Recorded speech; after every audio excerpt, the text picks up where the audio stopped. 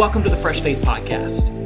At Fresh Faith, we help people find Jesus, follow Jesus, and find others to follow Jesus. I'm Aaron Brewer, and I'm the founder of Fresh Faith. We're walking through the book of Daniel this week, and I am so excited that you're going to join us right now for Daniel chapter 3. Daniel chapter 3. Without any more hesitation, this is what the Word of God says. King Nebuchadnezzar made a gold statue 90 feet high and 9 feet wide. That is 9 stories, y'all. 9 basketball hoops tall and 9 feet wide. He set it up on the plain of Dura in the province of Babylon. King Nebuchadnezzar sent word to assemble the satraps, the prefects, the governors, the advisors, the treasurers, the judges, the magistrates, and all the rulers of the provinces. So basically, his governing officials. He invited them all to attend the dedication of the statue King Nebuchadnezzar had set up. So the satraps, prefects, governors, advisors, treasurers, judges, magistrates, and all the rulers of the provinces assembled for the dedication of the statue the king had set up. And then they stood before the statue Nebuchadnezzar had set up. A herald loudly proclaimed, "People of every nation and language, you are commanded, when you hear the sound of the horn, flute, zither, lyre, harp, drum, and every kind of music, you are to fall face down and worship the gold statue that King Nebuchadnezzar has set up. But whoever does not fall down and worship will immediately be thrown into a furnace of blazing fire." Therefore, when all the people heard the sound of the horn, flute, zither, lyre, harp, and every kind of music, people of every nation and language fell down and worshipped the gold statue that King Nebuchadnezzar had set up. Some Chaldeans, and what Chaldeans are the people of Babylon, the people who live in this province of Babylon. We might refer to them as Babylonians.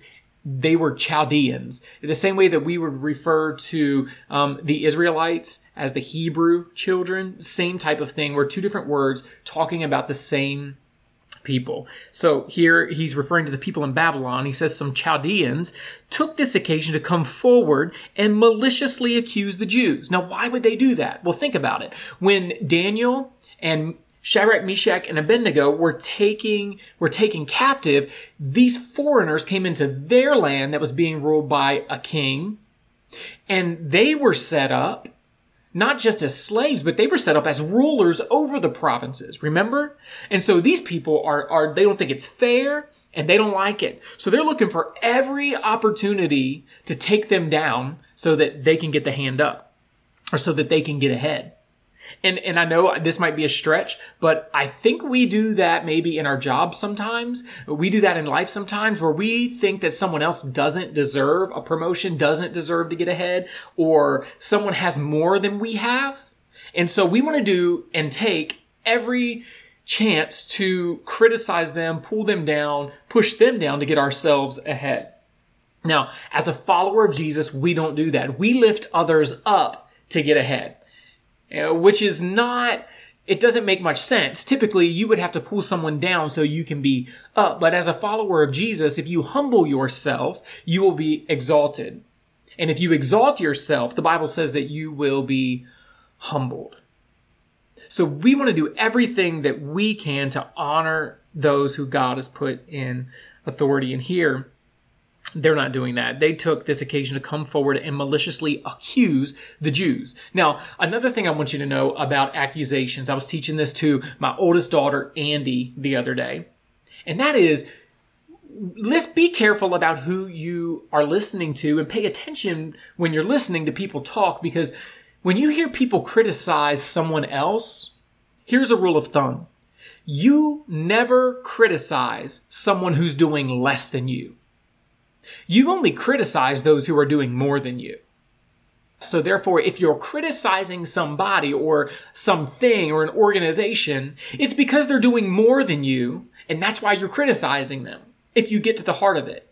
But you will never hear someone criticize someone who's doing less than them, because it doesn't matter when you're comparing.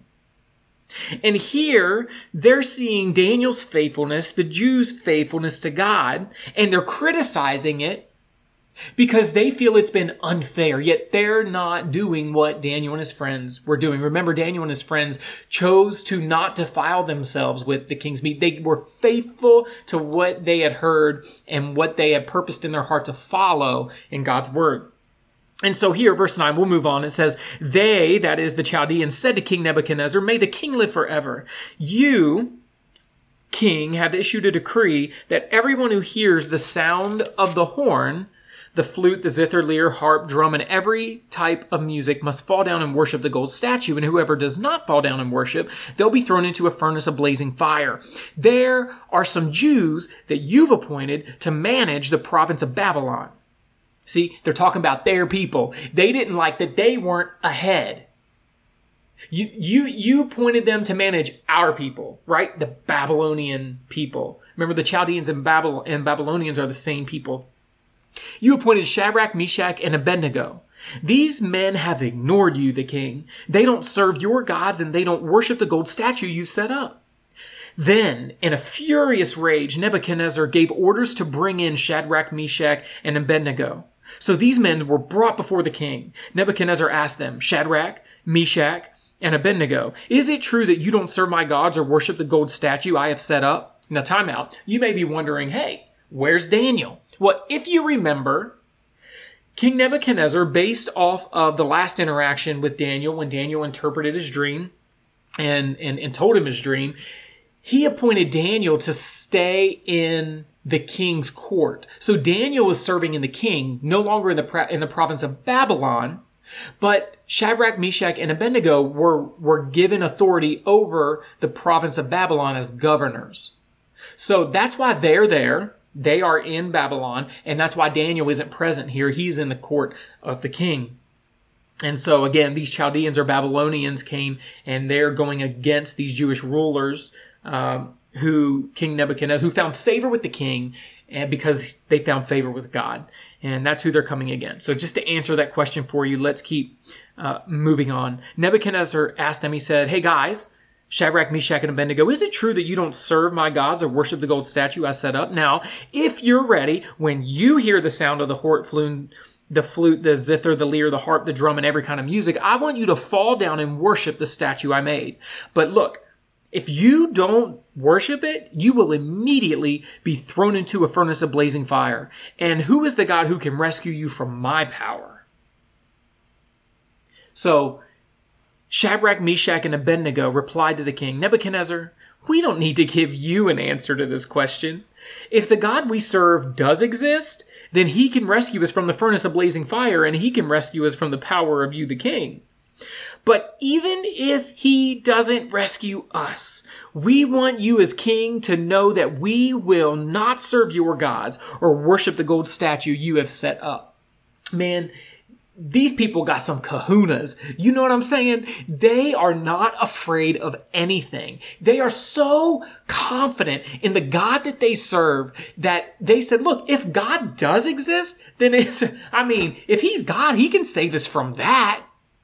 And you know what, King? Even if he doesn't, we still won't bow down to you. We will only serve him. What if we had that kind of faith? What if we had that kind of tenacity to follow God and to chase after him that, you know what? Even if I'm not healed, certainly God can heal me from that. But even if he doesn't, I still will serve him. Whew, that takes a different meaning on, doesn't it, when it becomes personal? Like, God can come through over that situation. It's just financial. It's just work. It's just food. It's just whatever it might be. It's just relationship. God can come through with that. But even if he doesn't, still I will serve him. That's where the favor of God and the blessing of God comes through, is in the even if he doesn't. Even if he doesn't, I still will serve him. That is the kind of faith that is unreasonably committed. And that's the kind of faith that Fresh Faith, our organization, exists for you to have. And we want you to be unreasonably committed followers of Jesus. We want you to be following Jesus in a way that it doesn't even make sense to the people around you, simply because that is the faith that we have in God and His power of who He is. So much so that we know He's faithful, but even if He doesn't show up, even if He doesn't come through, we will still follow because we are unreasonably committed followers of Jesus. And that's the same thing these guys here are saying about the God of heaven that they serve. But even if He doesn't rescue us, we want you, the king, to know that we will not serve your gods or worship the gold statue you set up. Man, I love that. Verse 19. Then Nebuchadnezzar was filled with rage, and the expression on his face changed toward Shadrach, Meshach, and Abednego. Have you ever been so mad that people say their insides are boiling? You can just feel yourself shaking. His face turned red with rage and anger, and his whole demeanor changed toward them because of their audacity to say what they said to the king in refusal of their boss. And man, this is such an incredible passage. Let's keep going. He gave orders to heat the furnace 7 times more hotter than was customary. And he commanded some of the best soldiers in his army to tie up Shadrach, Meshach, and Abednego and throw them into the furnace of blazing fire. Now, I'm just going to throw this out here real quick. If you're going to go up against God or against some of the people that God's favor is on, I feel this one. Hang on. I'm going to run with this for a minute. Before you start talking about a preacher on TV or the internet that you've seen or social media that you don't agree with, maybe because you don't like his following or something that you've heard about him or her, and you want to talk about someone who God has His anointing on, you better be careful who you're going up against, especially when God has called and anointed them. And here's why. He took the best of His men, the strongest of His men, to tie up Shadrach, Meshach, and Abednego. And when He put forth His best effort to go against God's anointed ones here, watch what happens. Verse 21, so these men, in their trousers, robes, head coverings, and other clothes, were tied up and thrown into the furnace of blazing fire. Since the king's command was so urgent and the furnace was so extremely hot, the raging flames killed those men who carried Shadrach, Meshach, and Abednego up. And these 3 men, Shadrach, Meshach, and Abednego, fell bound into the furnace blazing fire. He sent forth His best men in order to tie these normal guys who were just followers of God, to tie them up and throw them into this furnace that He heated it up so hot. And He tried to prepare a trap for God's anointed ones that was so harsh and so hot that He ended up killing His best assets, His best soldiers, in order to do that. Be careful who you go up against. Not just God, but God's anointed ones, because God takes care of those whom He calls. And we need to be careful about how we talk about people who are making a difference in the kingdom of God. Do you have to agree with them? Of course not. But a kingdom divided against itself will always fall, and we are to love our brothers and sisters in Christ. And we should never shut down those whom God has anointed, because He anoints people for seasons, times, places, and purposes. And maybe it's not your purpose, and maybe it's not your place, and maybe it's not your season, and maybe it's not even you're not in full agreement with them. But you don't have to be in full agreement with God's anointed one in order to honor those who God has anointed. Nebuchadnezzar shows no honor for God's anointed ones here. In fact, he takes his best, and even when he puts his best people in, they end up losing their lives, all because King Nebuchadnezzar was too proud to honor those who God anointed. All right, so check this out. They were thrown in, remember, with their trousers, that's their breeches, their pants. They had their robes, they had their head coverings, and all the other clothes. They had on all their clothes. It was very important that you understand, the writer wants you to understand here, that they were fully clothed in all their get-up, right? And I want you to notice this word in in verse 23 in chapter 3. And these three men, Shadrach, Meshach, and Abednego, fell, here's the word, you ready? Bound, or tied up. Remember, these guys had tied them, and they were bound and thrown into the furnace of blazing fire. Verse 24, then King Nebuchadnezzar jumped up in alarm, and he said to his advisors, hey, didn't we throw three people, ready, bound, there's that word again, tied up, bound, didn't we tie up three men and throw them into the fire? Well, yeah, of course, your majesty, they replied. And the king exclaimed, look, I see four men not tied or unbound, walking around the fire unharmed. And the fourth one looks like a son of the gods. So interesting. I love this, that they were bound and they were thrown into the fire. The enemy has a furnace for you. Now, I don't know what that looks like, but you know what that looks like when I say that. That there is a fire for you that the enemy has prepared for you. And a lot of times you are bound when you go into that fire. Maybe you're bound by addiction.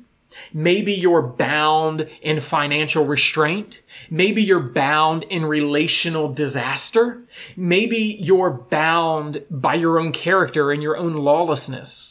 Maybe we are bound by pride, bound by anger, bound by just our anxious thoughts. Maybe we're bound in sickness. It doesn't have to be something that we've put on ourselves. Maybe it's just something that's happening and we feel bound by sickness, bound by something. And then after being bound, if it's not enough, this fiery furnace that our enemy has prepared for us, whatever that may be, his intent is to destroy us. But time and time again, we're going to see in this book, and we see all throughout Scripture, that what the enemy means for evil, God turns it around for his good, his glory, for those who are called according to his purpose. Romans says that all things work together for good to those who are called according to his purpose in Christ Jesus. And here it's no different. We see it again, and I want you to know that although it's not enough that you're bound and feel bound and are bound, that there is a furnace for you, a fire for you that the enemy has prepared. And when you are in it,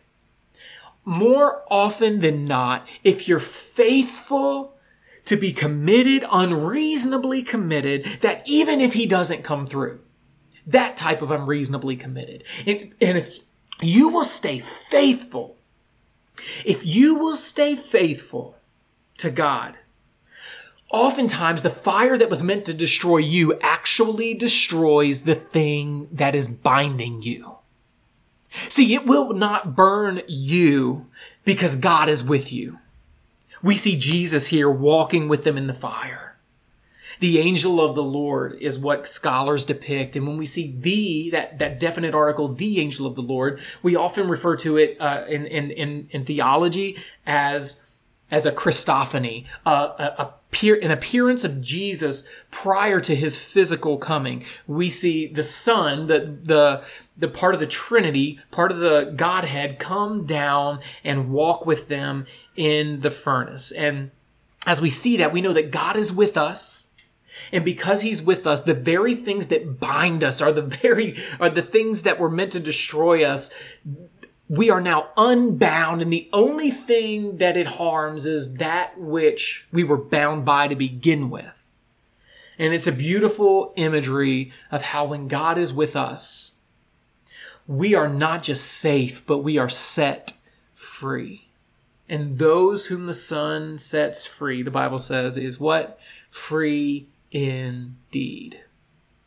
So the next time you're walking through a situation, walking through a trial, walking through that fire, and you feel bound and thrown in, just remember, God can use the fire not only to keep you safe in it because he's with you, but to free you up from what's been binding you.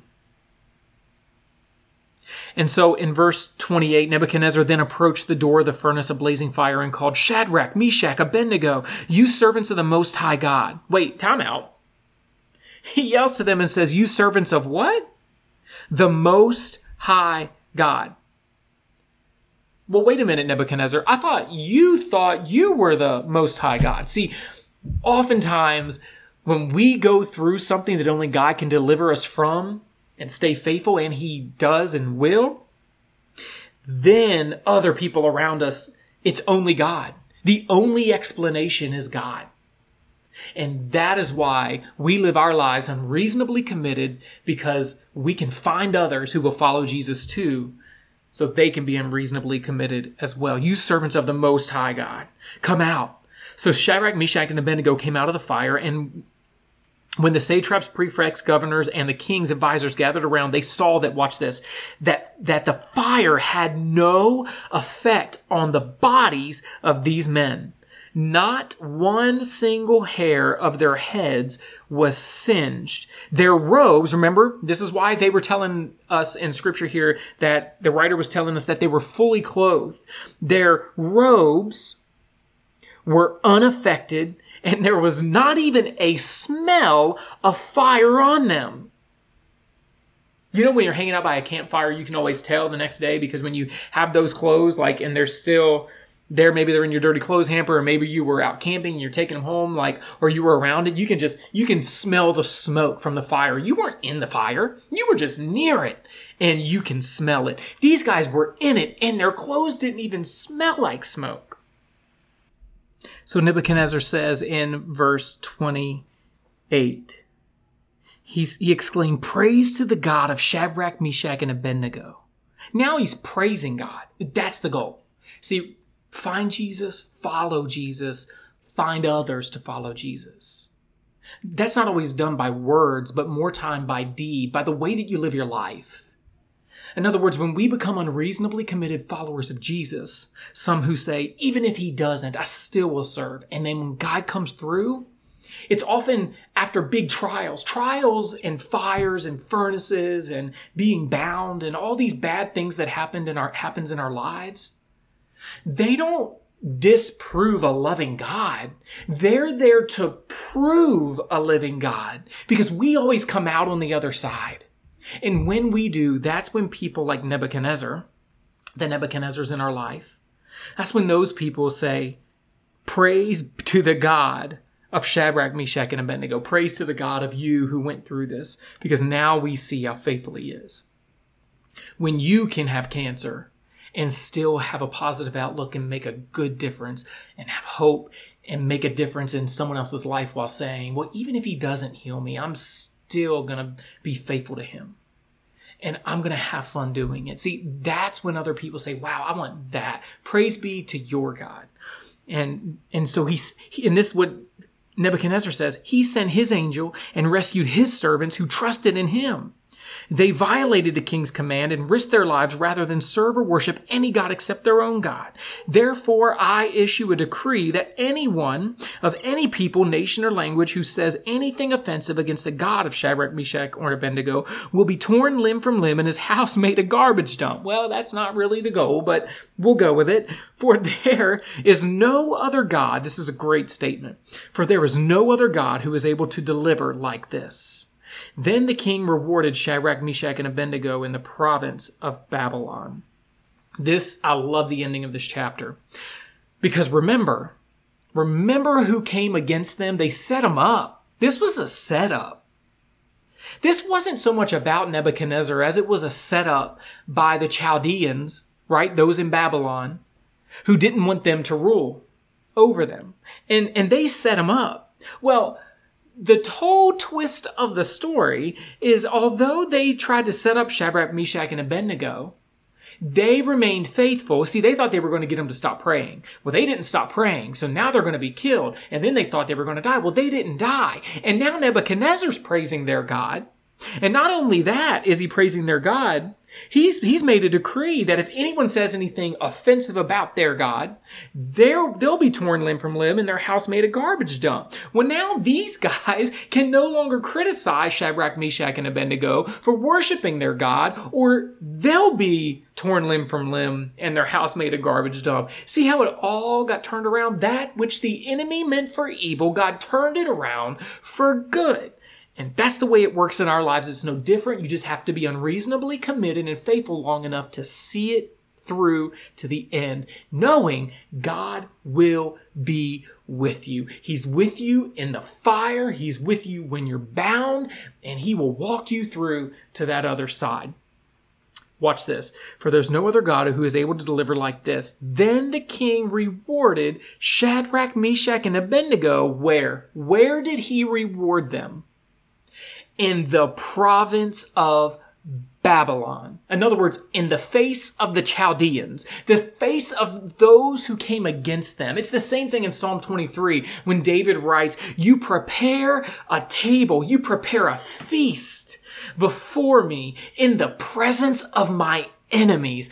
My cup runs over. In other words, I am favorably and abundantly blessed by you, even in the face of those who are against me. And that's the kind of God that we serve. The God that will never leave you, the God that will never forsake you, the one who you can be unreasonably committed to. He's the only one who can withstand the weight of the full commitment that he deserves that we can give him. You can't be unreasonably committed and fully depend on your spouse to come through for you in every single way. Why? They're human. They will fail you. The quicker you learn that, the better. Your kids they don't have the power to be able to support and hold up the expectation of being unreasonably committed to them on a level that only God can give you. In other words, they will let you down.